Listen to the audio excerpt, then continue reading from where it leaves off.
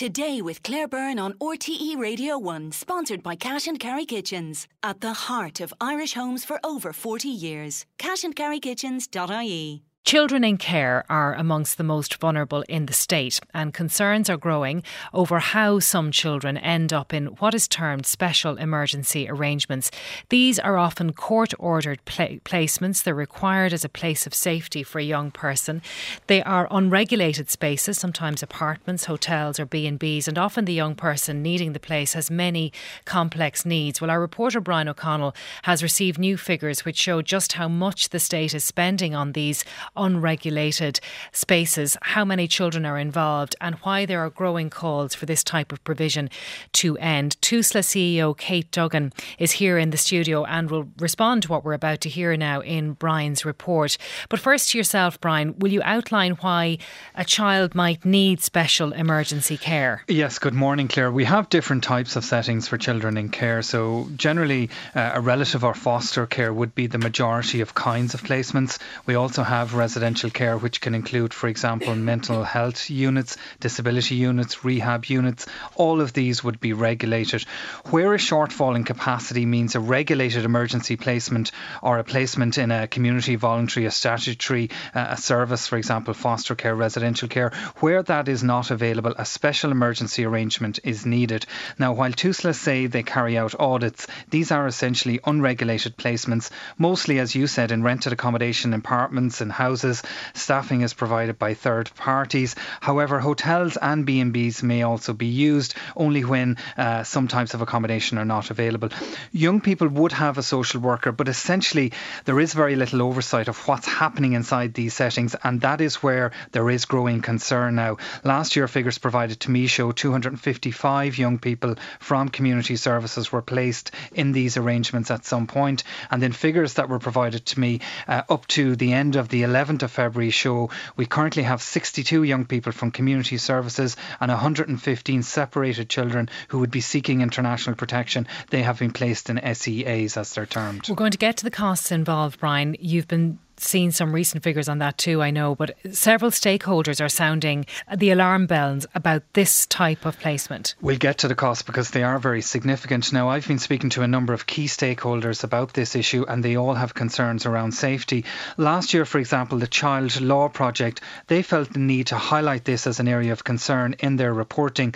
The Child Law Project would attend childcare proceedings. They publish a report twice a year. What they say is that there's increasing concern, so much so that actually courts are having in some instances to get more and more involved in almost managing the placement once they've made an order. This is what Dr. Maria Corbett, who's Child Law Project CEO, had to say. We've been reporting for 11 years. So a pattern of seeing young primary school age children entering residential care is something new that we're seeing. We're also seeing older children who are in residential care, but they're having a high number of placements in a short period of time. So the children are effectively bouncing around from placement to placement. But if you're seeing children in emergency placements and numerous emergency placements, there is a sense there that things are very unsettled for the child, very unstable. And some of these children, in the examples that we've had, they would be described as having high number of needs. In July 2023, we published a letter that was issued by the sitting district court judge, Judge Sims, who's since retired.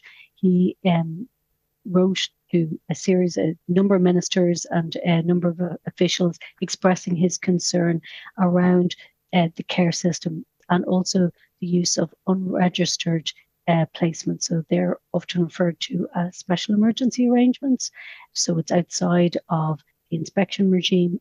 It's not being inspected against the national standard. So it's in a different category. It's a very difficult role for judiciary because, judges aren't social workers. What we're seeing is an increased discussion in the courts around the quality of the care placement and the ability of the state to meet the needs of children who are in care. So clearly the courts have concerns around this as well, Brian, and they're often left in a very difficult position. Now, we touched on costs earlier. You have a breakdown of just how much the state is paying for these unregulated settings. Because the question arises, if settings aren't suitable and not meeting the needs of children, well, why is the state paying significant amounts to provide these special emergency arrangements, and should it continue? Figures I received from Tusla show we're spending massive amounts of money on these arrangements. In 2023, Tusla tell me they spent just over €71 million on special emergency arrangements. The cost is difficult to break down per average per young person because it obviously depends on location and the type of accommodation. Peadar Tóibín, who's TD for Meath West, he's leader of Aim 2 as well, he has been asking Tusla questions about this, and he raised it actually last week in the Dáil chamber, and he says he has growing concerns at the increase in SEAs. We have serious concerns. First of all, we understand that Tusla is under phenomenal pressure at the moment. But we understand that Tusla is starting to lean on special emergency arrangements more and more. The latest figures we have is that it's likely that there are more than 200 children currently in these special emergency arrangements. We understand that they are unregulated, that some of the staff involved are unvetted. And this is astounding. The state is in loco parentis for these children, and children are going missing from those locations at the moment. But there's obviously a major human cost here, and that's the most important element of this. But there's a financial cost too, and the figures are astounding in terms of the level of spend by the state on these special emergency arrangements. Tens of thousands of euros being spent by the state on each individual child on a monthly basis to provide that accommodation. Foremost, we need to make sure that the state starts to provide residential accommodation itself, but also that we need to come to an arrangement with the private providers and the voluntary sector so that they can actually get more units into the system. And their provision is far more regulated, it's vetted, and it's less expensive to the state than these special emergency arrangements. That's the Aim 2 leader, Peadar Tóibín there. And as I mentioned at the start, the Tusla CEO, Kate Duggan, is here with me in the studio and listening to all of that. We'll speak to Kate shortly, but this is an issue, Brian, that has been dealt with by the Children's Ombudsman office, and they have concerns about all of this too. Yes, and in response, just to say, Tusla acknowledge efforts are made to move young people out of these arrangements to regulated settings as soon as possible. There is unprecedented demand because of, for example, the war in Ukraine, increased global movement, challenges in the property market and workforce challenges as well are all having a big factor in this. Notwithstanding all of that, I put some of these issues to the Children's Ombudsman and spoke with Nuala Ward. She's Director of Investigations in the Ombudsman for Children's Office. The reason that we are so concerned about the quality of services that children receive in Ireland is because we cannot forget the history, the dark history that Ireland has in terms of caring for children that we have removed from their families. So we are standing on the shoulders of those survivors. In relation to special care, I'm sure everyone may know, but special care is when a child is detained for welfare reasons. Now, as you can appreciate, that's an extraordinary step, and it can only be made by the order of the High Court, and yet there is no placement for them. And yet these are the very children who are then placed in hotels, B&Bs, with unknown agency staff and being looked after in the least secure, least supportive environment. So that's why we are concerned not only about the lack and insufficient places of special care, but the subsequent impact of these special emergency placements becoming in any way a normal part of our provision of care. These cases have come to us through parents who are really worried about their children.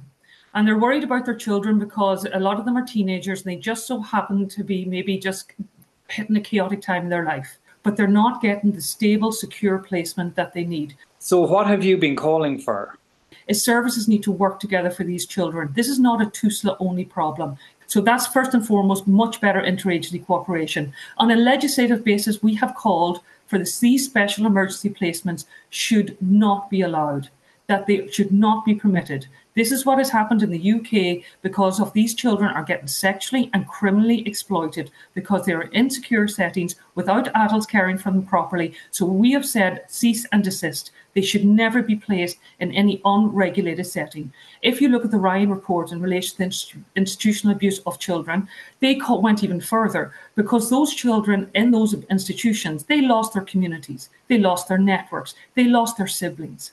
So children in care should be placed in safe, secure settings with trained, qualified staff and in their communities, near their networks, near their families. So that's what we've called for the government to legislate for that in the best interest of these children. So that's Nuala Ward there in the Children's Ombudsman's Office, ending Brian O'Connell's report. Kate Duggan, CEO of Tusla there, is here with me. Nuala Ward there was using the example of what's happened in the UK, where they know there has been sexual exploitation of these children and they're at high risk. We know it's happening here too. I mean, HICWA told you, as was reported in the Irish Times this month, that children faced a significant risk of being harmed at a Tusla-operated residential centre, incidences of bullying and assault in the facility. Why are you putting vulnerable children in this position? I think, first of all, Claire, to say that I think Brian set out, very well and very fairly just the challenges that the agency are facing at the moment in terms of just unprecedented demand. And, last year we had 91,000 referrals to the agency. We've almost 6,000 children either in care or being accommodated, under the care of the state, particularly in relation to separated children seeking international protection. And out of that number of 6,000, certainly last Sunday night, we had 61 of our mainstream children in a special emergency arrangement, and we had 115 of our separated children seeking international protection in that arrangement. Out of that total number, one of those young people were in a hotel. The other young people were young people where there was a requirement to provide an immediate place of safety, whether it was because 5 or 6 young people came to our offices from the International Protection Office on a particular day, whether it was that a sibling group, as in one case, was taken into care last week, and we had to find an immediate place of safety. And when we look to the past, as was referred to in the report, in the past, often those children were taken to a Garda station, they were taken to a hospital as part of a social admission where appropriate placement couldn't be found. Is this any better? Are the staff there vetted? Do you know what's going on in these places? Yeah, so just to say and to give some level of assurance, we've seen over the last 18 months this significant increase in demand and a significant increase in usage, in that we have seen, as I said now, up on kind of 61 mainstream but 115 special emergency arrangements. And in recognising that, we've put, I suppose, very robust systems in place in terms of the approval of these placements, which are for the main part apartments, leased buildings. We've put in place... Who's staffing them? Do you know who's staffing them? Absolutely. Are they vetted? Absolutely. Because Peadar Tóibín says they're not vetted. Yeah, no. You're saying he is wrong. They are vetted. Yeah, so I'm saying in terms of the systems of oversight that we've in place, if I maybe point out 2 of those systems. The first is where we now hold a central database of any staff member who is rostered to work in a special emergency arrangement.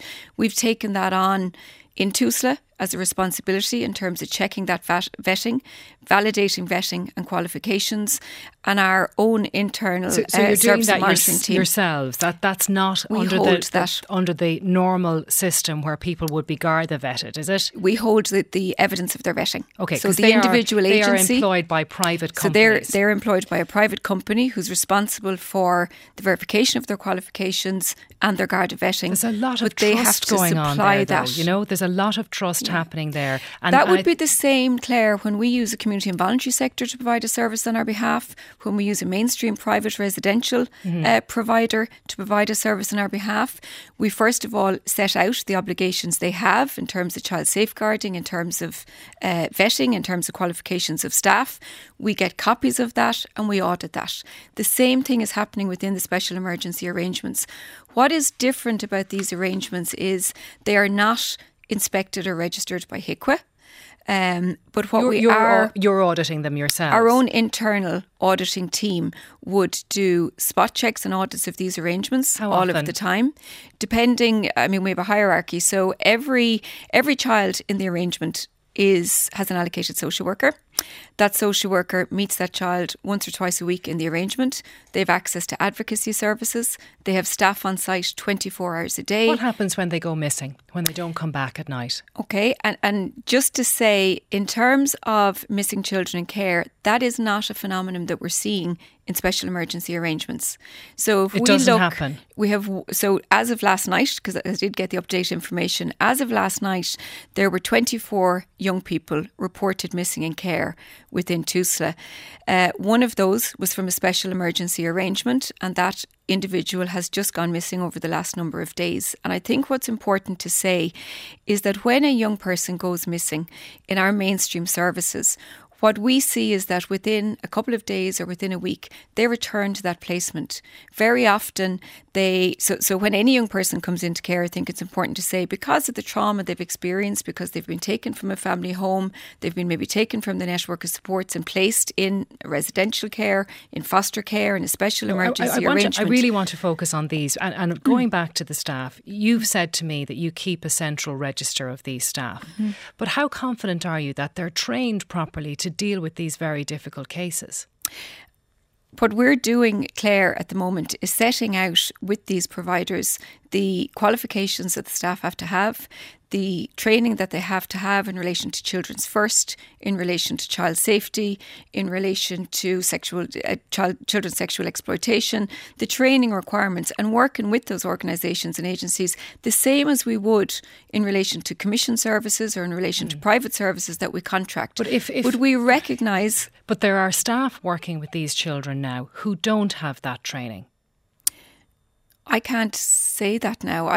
What I can say is that any service provider... But if you don't know, you're giving me the answer. No, every service provider that we engage for the provision of special emergency arrangements understands what we require in relation to the supervision of those children within our care. But that's not regulated. It's not regulated. It's not regulated by HICWA. So there are people working with children in these special emergency arrangements who don't have the qualifications that they would have if they were working for a HICWA regulated facility. Right now, there would be no staff member on a roster working with the child where we're not assured that we've seen evidence that they have the qualification and the training that we look for. So you're saying that they're all trained because the private provider has told you that? The private provider has Do you see submitted, what I'm saying? For many people listening to this, when they know what these children are coming from and the special problems that they're dealing with, that's just not good enough. But Claire, the private provider has not just told us. The private provider has had to submit evidence of that into our compliance unit. But you're saying to me a moment ago that you're working with the private providers to make sure that they're up to a standard. So either you have that assurance from them and you're confident that the staff are trained properly, or you're working with them to get to a point where you're confident. So I think there's two things, Claire. We would have mandatory training that we expect for all staff that work with children in any of the services that we provide. As we referenced there in relation to sexual exploitation, we referenced in relation to children missing in care, we would go through a continuous cycle of training, new types of training that we would ask staff in any of the services that provide services on our behalf that their staff undertake. But what we do have is basic standard of training and basic qualifications that we require for any staff member that is working with children on our behalf. And those providers have to provide evidence of that into our compliance unit so that we can check it and we can validate it. Where we see any difficulty with that, where we have any concern that that provider does not have staff trained to that level, we do not use that staff member on a particular roster, or we do not use that provider. I think it's important to say this year, we've stopped engaging with providers where we have felt that they have not met the standard that we require in relation to caring for these young people. Right, so you've identified problems and you've stopped working with those companies because it is likely that these arrangements will continue, because in March of last year you asked that legislation be passed to allow these companies to provide residential care without having to meet certain registration requirements, and the department came back to you and said no, because that means you'll be putting children in these places for up to 3 months and they would be at risk because there's lack of oversight? Mm-hmm. So I think there's two things in that. I think the first thing to say, Claire, is what we absolutely recognise, and particularly in the context of the increase in global movement, and based on all of the data that we see in terms of government data and our own local data, we absolutely acknowledge that that is going to continue. We don't forecast that that is going to reduce in terms of the demand for services. So in looking at that, we now recognise there is a new type of placement that is required for children who come into the care or accommodated by Tusla. If we look within the 61 children, for example, that were in a special emergency arrangement, almost half of those children had never been in care before. Almost half of them came from a breakdown in home, and the other half came from a breakdown in a foster care or residential centre. And what we're seeing, and the reason these placements are so expensive, is that very often these children, because of the complexity of their need, of the trauma that they've endured, you put them in a B&B or an apartment. No, we don't put them in a B&B. I think care. Everybody accepts that you're under severe pressure. Yeah. Everybody understands that. Yeah. It's why the most vulnerable children are being put into these privately run companies that are not subject to a proper auditing system. So I think there's two things. I think first of all, many of these young people, where there's been a breakdown in placement, what we're seeing is they're actually, I suppose, responding much better in a single occupancy placement where they're living, on their own in a placement, not having to share with the family or share with other young people who are in the care system. So there's a recognition that there is a new type of emergency provision that is needed. And I think Nuala Ward's point is very, very important in relation to what the Ombudsman has found and what the Ombudsman is advocating for. For many of these young people, there is a complexity in their need in relation to the underlying needs that they might have. And what we are absolutely advocating for and really welcome this week the Minister's announcement of a new interagency group that are going to prioritise an interagency response to children who are in the care of the state. Are they safe? Are they safe? I'm assured at this stage that, like any child in a residential centre or in a foster care, these young people have a social worker. These young people have a care plan. These young people are being supervised 24 hours a day. These young people have access to advocacy. These young people have access to a 24-hour helpline that is manned by Tusla in relation to any concerns they have. But we also recognise that where there are young people who are presenting with, very complex needs, that we need to be more vigilant in terms of the type of wraparound supports and advocacy that we give them. And we are putting that and have put that in place. So is your ambition to extend these arrangements or to change what you're offering to these children? Our ambition is to regularise. What we want is a new type of emergency arrangement. We want to invest, and I think it's really important because, again, it was raised in Brian's report around engaging with community and voluntary and private service to see can they scale up their services. And we got, with the support of the Minister and the Department this year, an extra €15 million to help the community and voluntary and private providers scale up capacity to provide a different type of service, a different type of single occupancy service for young people who are more vulnerable, who are more complex, who, because of the concerns that they have, don't live well in a foster care arrangement or maybe in another residential placement. Right. We'll leave it there, but thank you very much for coming in. Thanks, That's Kate Duggan, who's the CEO of Tusla. Back after this break. Text 51551 today with Claire Byrne on RTE Radio 1.